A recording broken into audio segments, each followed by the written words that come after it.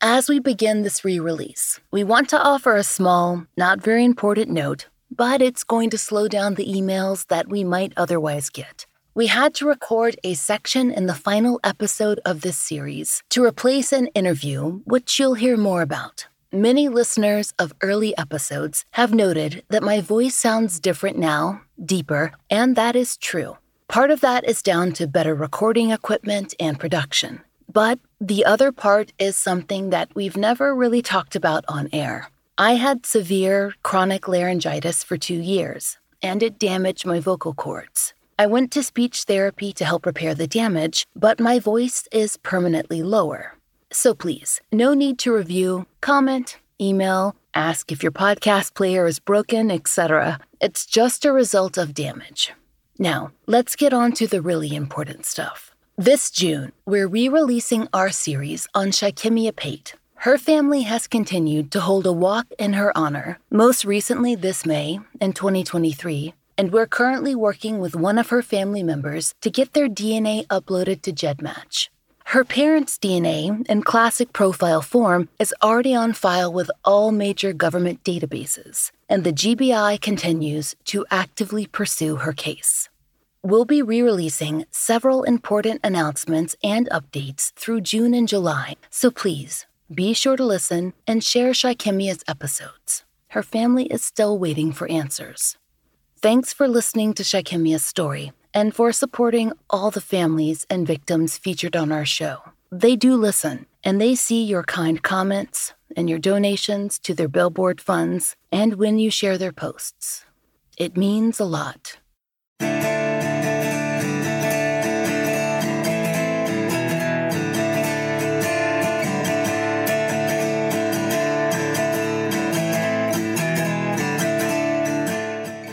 This is The Fall Line.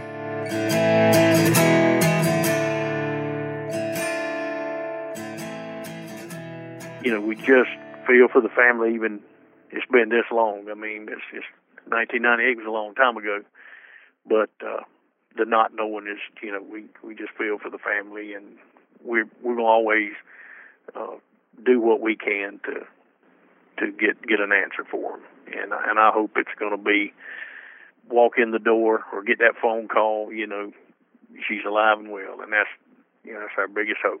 I can just say that anybody can call and give us any information. We will follow it. We can, regardless of if what they heard or what they know. Somebody knows something, and we, just about everything that happens, somebody knows something. They just scared to come forward. Please come forward with information, whether if it's anonymous, if it's something that we can, check out and verify. I say you don't even have to leave a name. You don't have to leave a contact number. Just give us some information. September 4th, 1998, Middle Georgia. 2 hours south of Atlanta, where there's more farmland than population. It was hot that day, but it usually is, even in the fall. A high of 91 at the height of the afternoon, with the air only a little cooler after sunset. It was a Friday, prime time for high school football. That night, the Dooley County Bobcats were slated to play the Turner County Rebels. For Dooley, it was a home game. 6 towns make up Dooley County: Vienna, Unadilla, Dooling, Lilly, Pinehurst, Byronville. Even now, there's only one high school between all of them. Less than 400 students are enrolled. Still, high school football was and is big. And in 1998, the Dooley Bobcats were going to have a very good fall. Eventually, they'd make it all the way to the quarterfinals.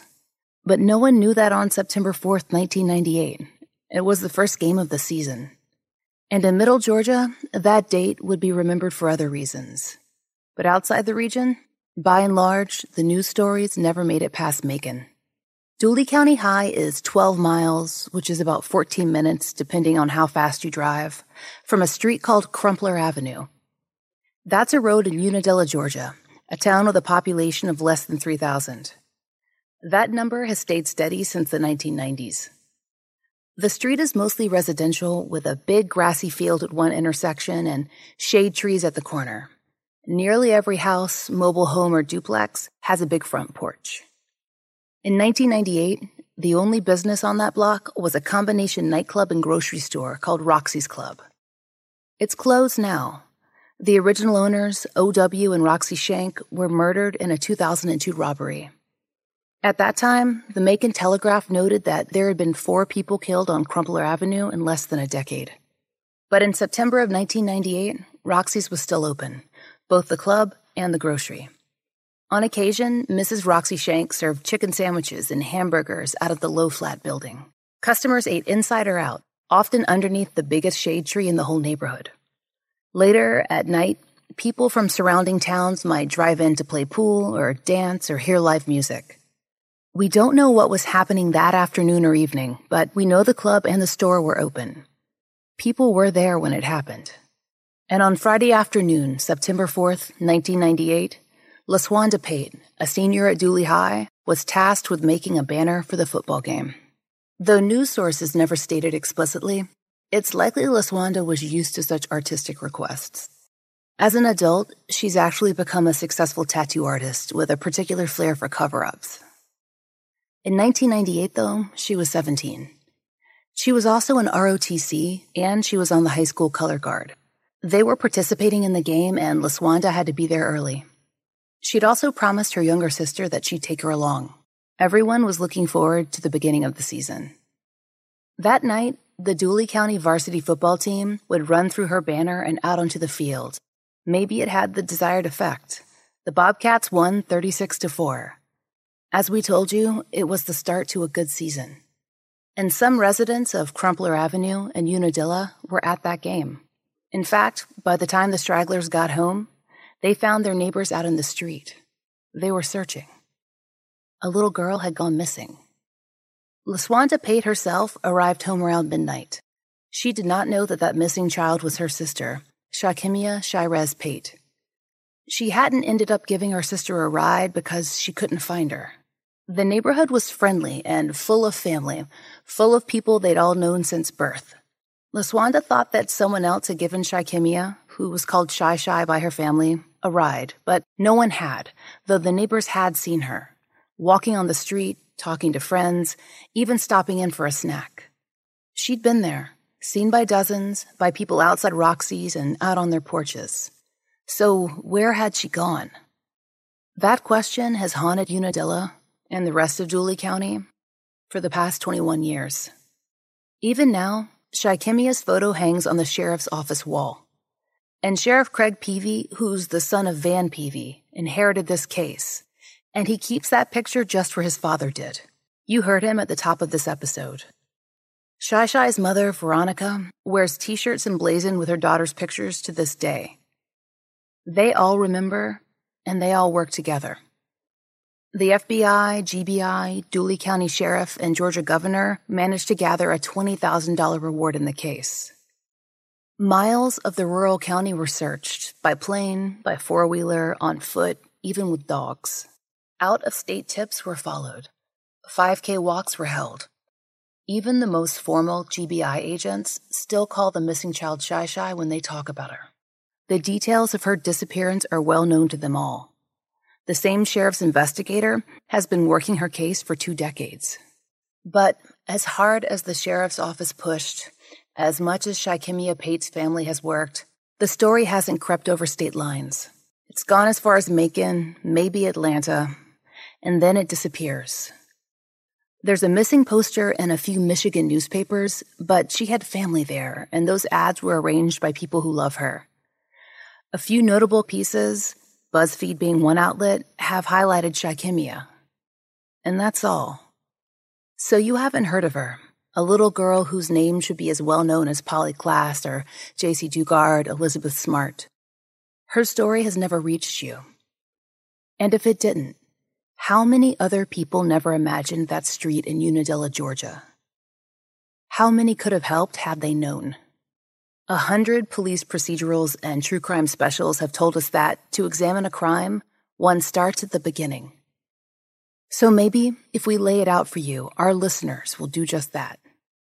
If her family is ever to have resolution, someone beyond Dooley has got to care. And it can happen. At the recording of this episode, a citizen, a librarian, has just identified 3 of the 4 victims in the famous Bear Brook case. Maybe the answers can come for Veronica Pate and her family, too. So, to begin, Shikemia Shirez Pate was born in October of 1989. She vanished 7 weeks shy of her 9th birthday from a neighborhood where all the children played outside and everyone kept an eye on them. It was the 1990s when most kids still rode bikes, played in the woods, and walked alone. They were probably the last generation to do so. In Unadilla, that innocent time would end earlier, after Shikemia's disappearance. After that, they kept their kids close. Then there was a child murder in another county, and another disappearance, and a series of rapes and attempted rapes of young girls. In 1998, 2 different law enforcement agencies worked in Unadilla, the police and the Dooley County Sheriff's Office.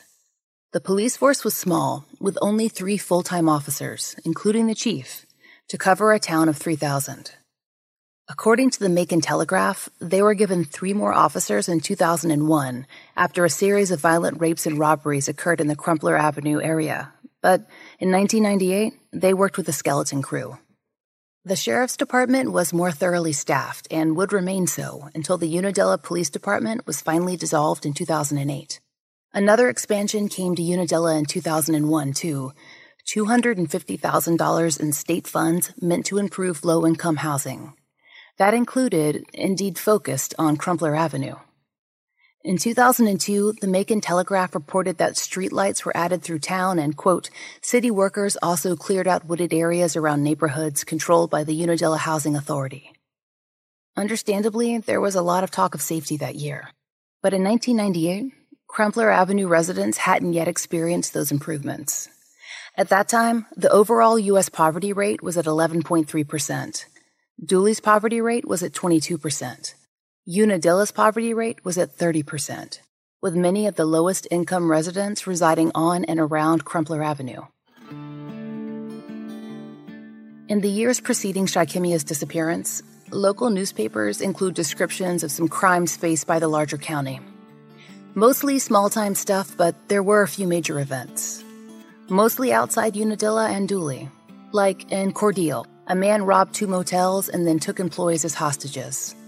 He eventually shot himself. Or, just outside Unadilla, there was an officer-involved shooting of a man described as evading arrest. And then there were those crimes we mentioned at the top, the homicides and assaults and rapes on Crumpler Avenue. In fact, by 2002, a local woman, Tawny Lawson, told the Macon Telegraph, quote, "There's no way I would let my kids play out here alone. I always sit outside with them and make sure they're safe. You never know what could happen." But that was after Shikemia. In 1998, the delicate, asthmatic 8-year-old had felt perfectly safe on her street, playing with her siblings and neighbors, just like 100,000 other little girls in the Southeast. In 1998, all the parents of Unadilla viewed their daytime streets as safe for children.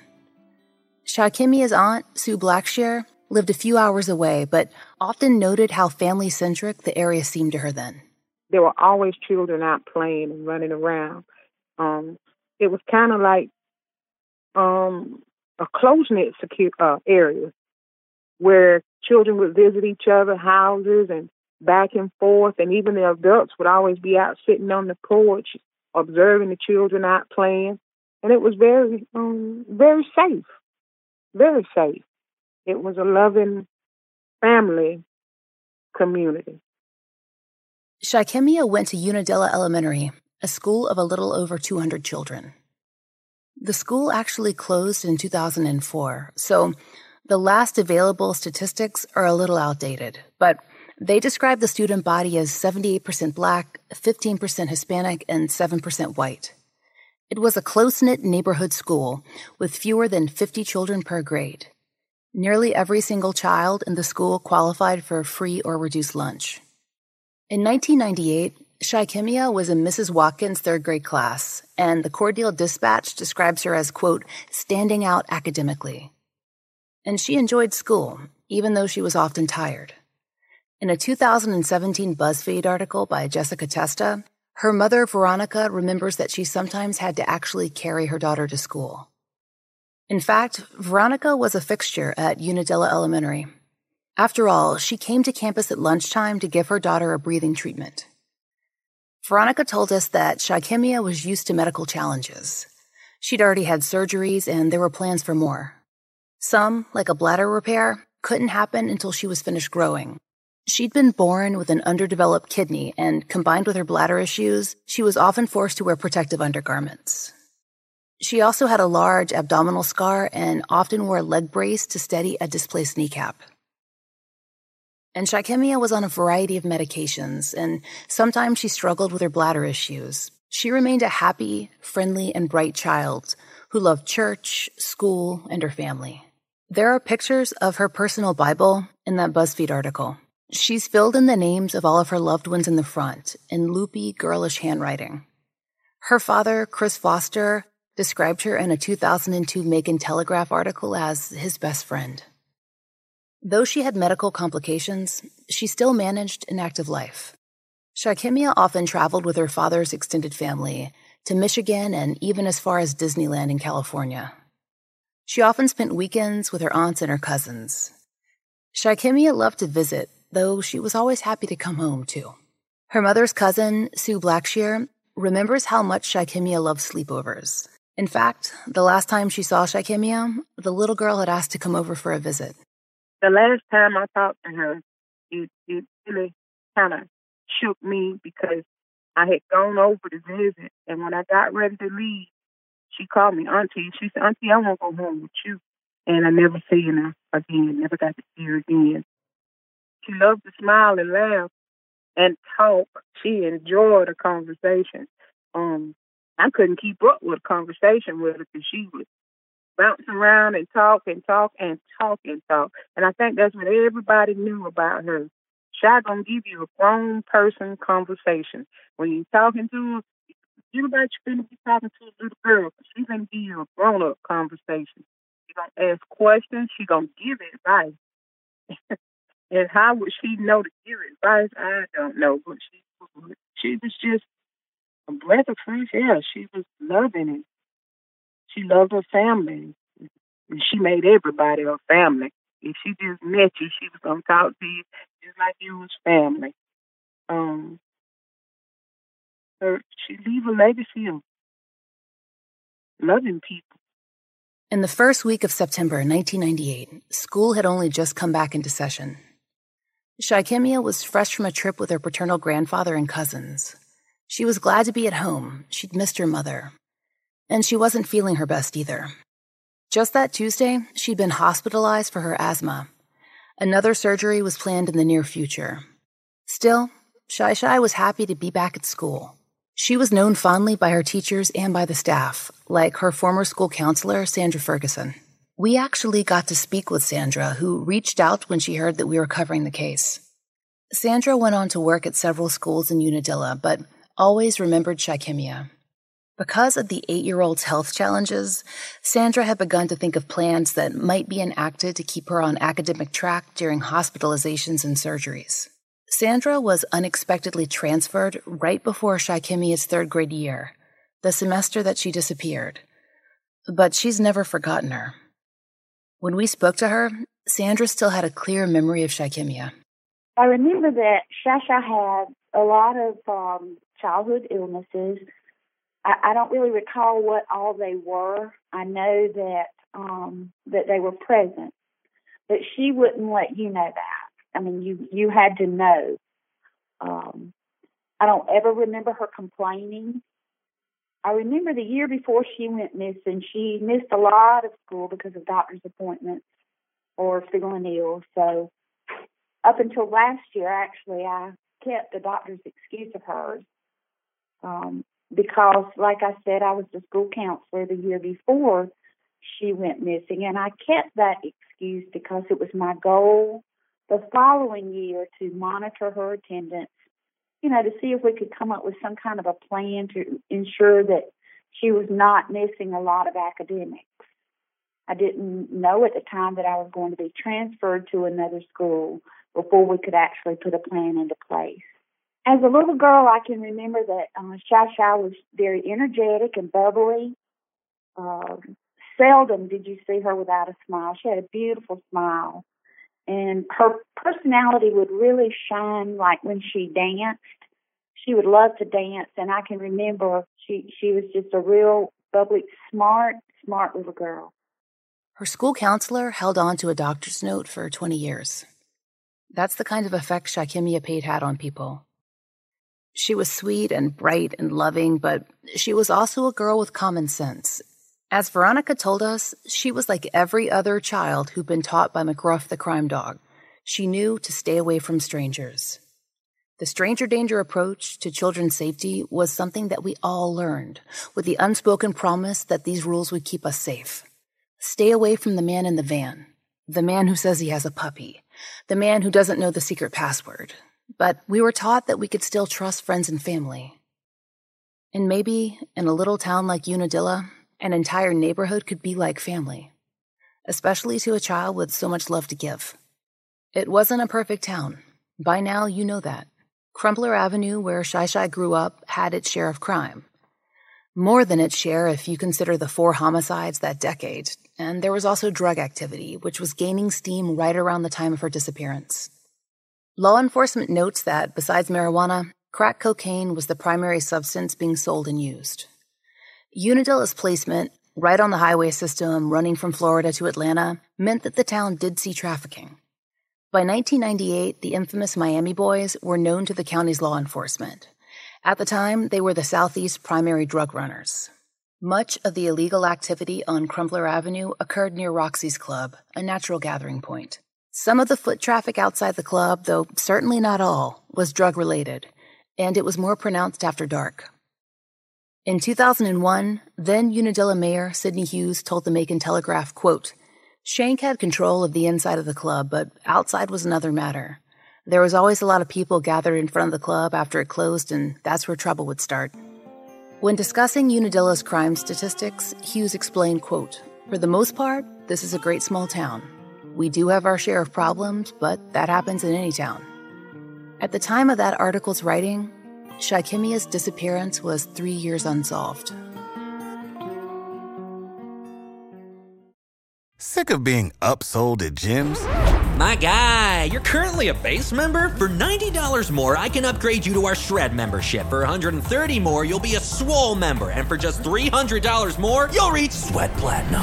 At Planet Fitness, you'll get energy without the upsell. Never pushy, always free fitness training and equipment for every workout. It's fitness that fits your budget. Join Planet Fitness for just $1 down and $10 a month. Cancel anytime. Deal ends Friday, May 10th. See Home Club for details. By all accounts, September 4th, 1998 was a normal day. Shy's elementary was just behind her duplex, so that afternoon she made the short walk home. She was surrounded by other kids in the neighborhood. Grown-ups sat out on their porches. Others were already at Roxy's, in the store or the club or playing dominoes outside.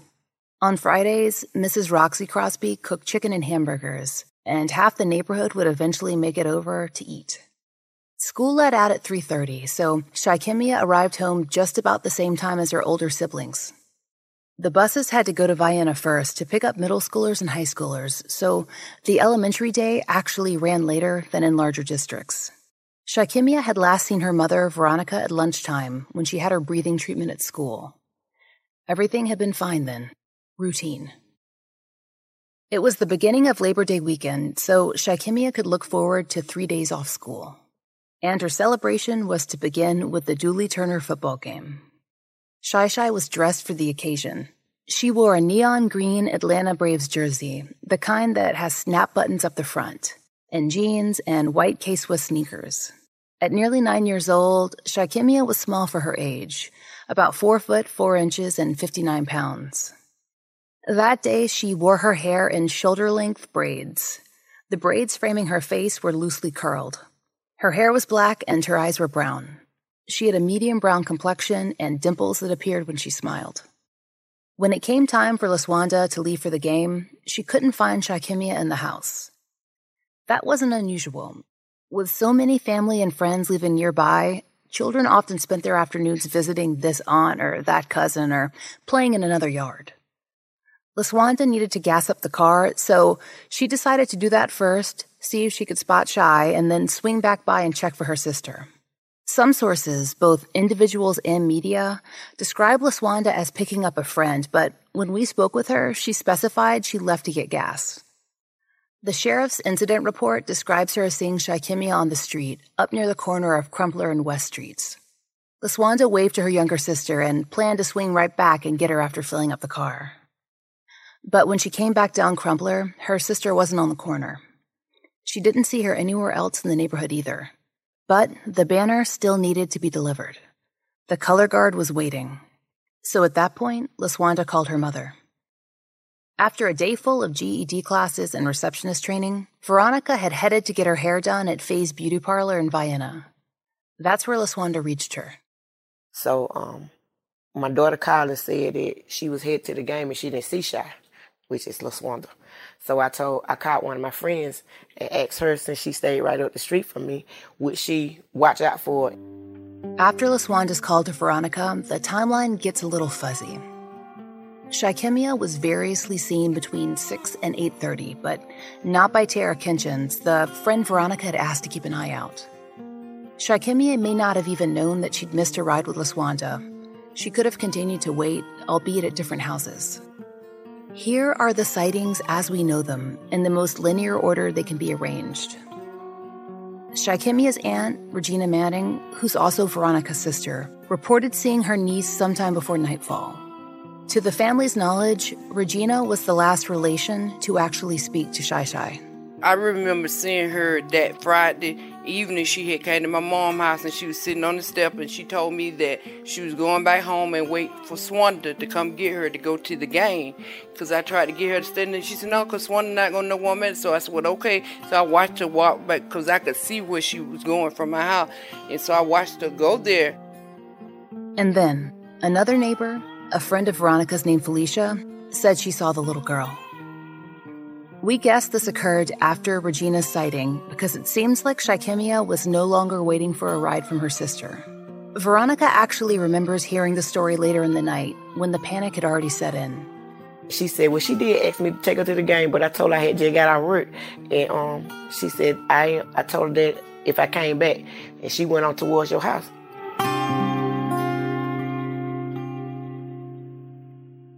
So to clarify, Tanya had offered to take Shikimia if she, that is, Tanya, left the house again. But she didn't have the chance. At least one neighbor reported seeing her walking with a few other girls. And another few neighbors said they'd seen her alone, both near her own house and on the corner. Which occurred first? Second? Third? It's not entirely clear. A family, the Atkinsons, spotted Shy near the Roxy. They called her over because they wanted to check out her bright green Braves jersey, and she stayed on for a few minutes to play with her new baby. She was also spotted by a local man, Ira Robertson, who'd been driving by. At that point, she was alone and not in any obvious distress. He told us that he told Shikimia to get on home, and then he went on his way to Roxy's. And then there was Keith Caldwell and his partner, Sharon, who also lived on Crumpler. They reported seeing Shikimia in the early evening, too. We're told this occurred at approximately 6:30 p.m. When we spoke to Veronica and her sisters, Regina and Rotunda, they thought it was possible that Keith and Sharon were actually the last people to speak to or see Shikimia. Well, Keith Caldwell, I think, probably was the last one to talk to him because they questioned him several times because he had said, remember, he said he had took her to his house and gave her some hot dogs. Yeah. You know, he said he used to stay right up the street. Yeah, when she went over to Sharon, she was over to their house. She went on Sharon, called up, she was over to Sharon's house with the little girl, and Sharon had gave her 2 hot dogs because she said she was waiting on Swanda. But, I forgot about Sharon, but, you know, they questioned them. They went through their house. They had questioned Keith. Yeah. Keith was the one that they questioned him several times. Mm-hmm. He lives here in Perry. But he used to live in the project right up from Pate. 2 doors up from me. This sighting wasn't immediately known. In our second interview, Veronica recalled that Sharon and Keith never directly told her of the visit. They were both her cousins, though unrelated to each other, and to our knowledge, this sighting only became part of the timeline after Sharon spoke with the sheriff's department. When we spoke to Sharon, she told us that she'd come home from work that day, loaded down with party supplies for her daughter. Hot dogs, hamburgers, ice cream, and she'd planned on having 2 little neighbor girls over to celebrate. Sharon told us that the night Shai went missing, Shai had unexpectedly arrived with those same neighbor girls, and Sharon had fed her along with them, though she couldn't remember if she'd actually given the girl a hot dog or a hamburger or something else. She did remember, though, that Shaikimia had come in their house. That's a sure thing. She also recalled Shai leaving their house in search of her sister. This makes it even harder to understand the event in the context of the larger timeline. Had Shaikimia gone from waiting for her sister, to asking for a ride, to waiting again? Time passed. When Veronica made it home from Vienna, she was worried, but not panicked, not yet. She hoped Shai had ended up catching a ride to the game. It was certainly possible. There were a dozen people on that street who would have happily given her a ride had she happened upon them. Though LaSwanda hadn't come home yet, Veronica wasn't willing to wait and see if Shaikimia was with her. Instead, she began to search in earnest. As you probably know, in 1998, most people didn't have cell phones, so there was no way to check except through landline calls and personal visits. Veronica checked in with her neighbor, Tara Kinchins. No Shaikimia. Then she began to speak to other neighbors, and they began to help her look for her child. This was mostly done door to door. Each knock held the expectation that Shaikimia might be on the inside, sitting on the couch with her friends, smiling to see her mother. But there was nothing. One by one, other friends and family returned from the football game. None of them had given her a ride. When LaSwanda arrived home at approximately midnight, her sister wasn't with her. That's when the real fear set in. Regina, Shaikimia's aunt, remembers the late-night phone calls they made. And so I thought Swan had took her to the game until 12:30 that night when Veronica called me and told me, she asked me, was Shy with me? And I said, no. I said, you mean you don't know where Shy at? So then I got up and I went to her house, and then that's when we started going everywhere, franticking and stuff. Because at that time, in the little neighborhood we had, it was not uncommon for kids to go to each other's house and stuff, because nothing like that had ever happened. So we just figured one of the other neighbors had it, and it was just about finding out who. So y'all had been going around, knocking on neighbors' doors? Yeah, calling each other because we were so close. And everybody knew each other, and it wasn't, uncommon for her to be to her house or my house or the next door neighbor house, because this just what type of community we had. That's why it's so unbelievable that someone just came in and just snatched her from us and nobody knows anything, because that's the kind of setup we come from. So it's just hard to believe that nobody don't know something. This is strange and unbelievable to me. I just can't see that, because I'm saying our children, we have never had to worry about our children, because we know somebody in the neighborhood will go see to them. Rotunda Freeman, another aunt of Shaikimia's, found the lack of any clear information to be equally strange. She'd also grown up in the neighborhood, and though she was living in Michigan at the time that her niece disappeared, she knew how Crumpler Avenue functioned, that Veronica's house was just across from the Roxy Club, and that dozens of people would have been outside. In fact, she, Veronica, and Regina discussed that on our very first visit.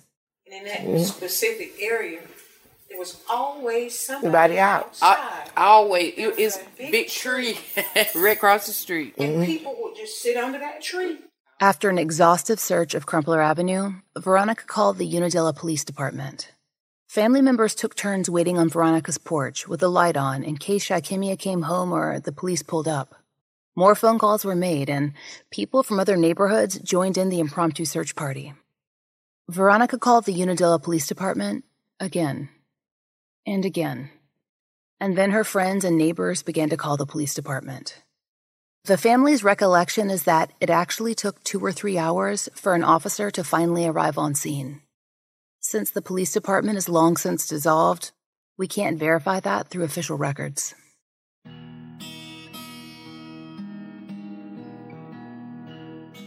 On September 5th, 1998, which was the next morning and a Saturday, Sheriff's investigator Randy Lamberth arrived at work.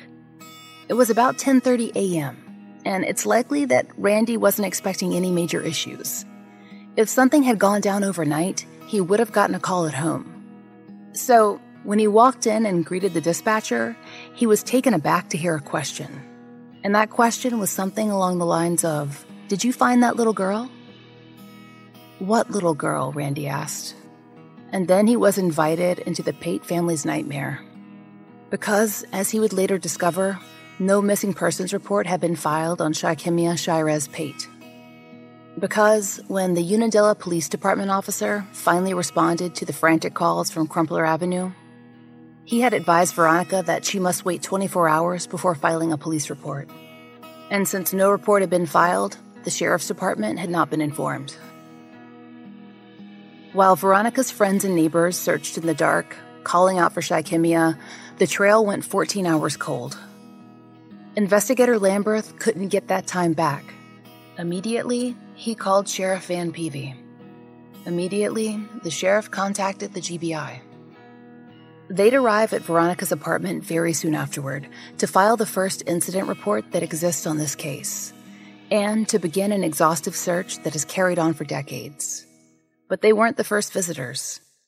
Though the Unadilla police officer had not reported Shikemia missing, he had called in another organization. He didn't do anything. He didn't even report it. The next morning, what he did was he called defects on me. So the defects lady came, and she was like, "What's going on?" I was like, "I can't find my daughter." And she was like, "So ain't nobody been to help you?" I was like, "No." Roughly 14 hours. That's enough time to make it to Detroit, to New York City, to Dallas, to 100 other cities by car. And Shikemia must have left Crumpler Avenue by car. It was another 5 years before the first Amber Alert would be issued in Georgia, which our state actually calls a Levi's call.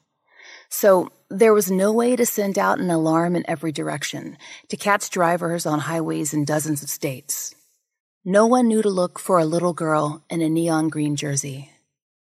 In those 14 hours, Shikemia and whoever coaxed her from Crumpler Avenue and into their vehicle, they were in the wind. This season on The Fall Line, we explore the GBI and county sheriff's extensive efforts to find Shikemia and how their investigators have continued to this day. We'll also look at other cases in the area, possible suspects, and how the national media should have and still could aid in this case.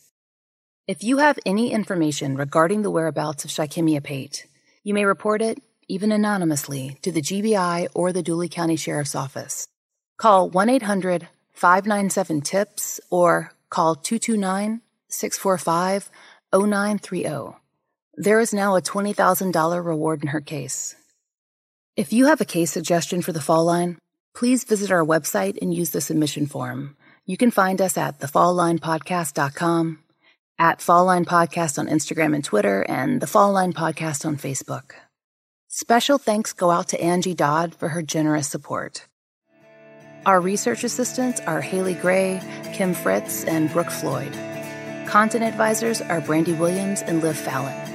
Original music by RJR. Allison McCallum assisted with administrative duties. And a special thanks to our new producer, Maura Curry, who also engineered and mastered these episodes. Find our merch in the Exactly Right Podswag store. A portion of our proceeds are donated to support the work of the DNA Dope Project. Next week, the investigation. We hope you'll join us then.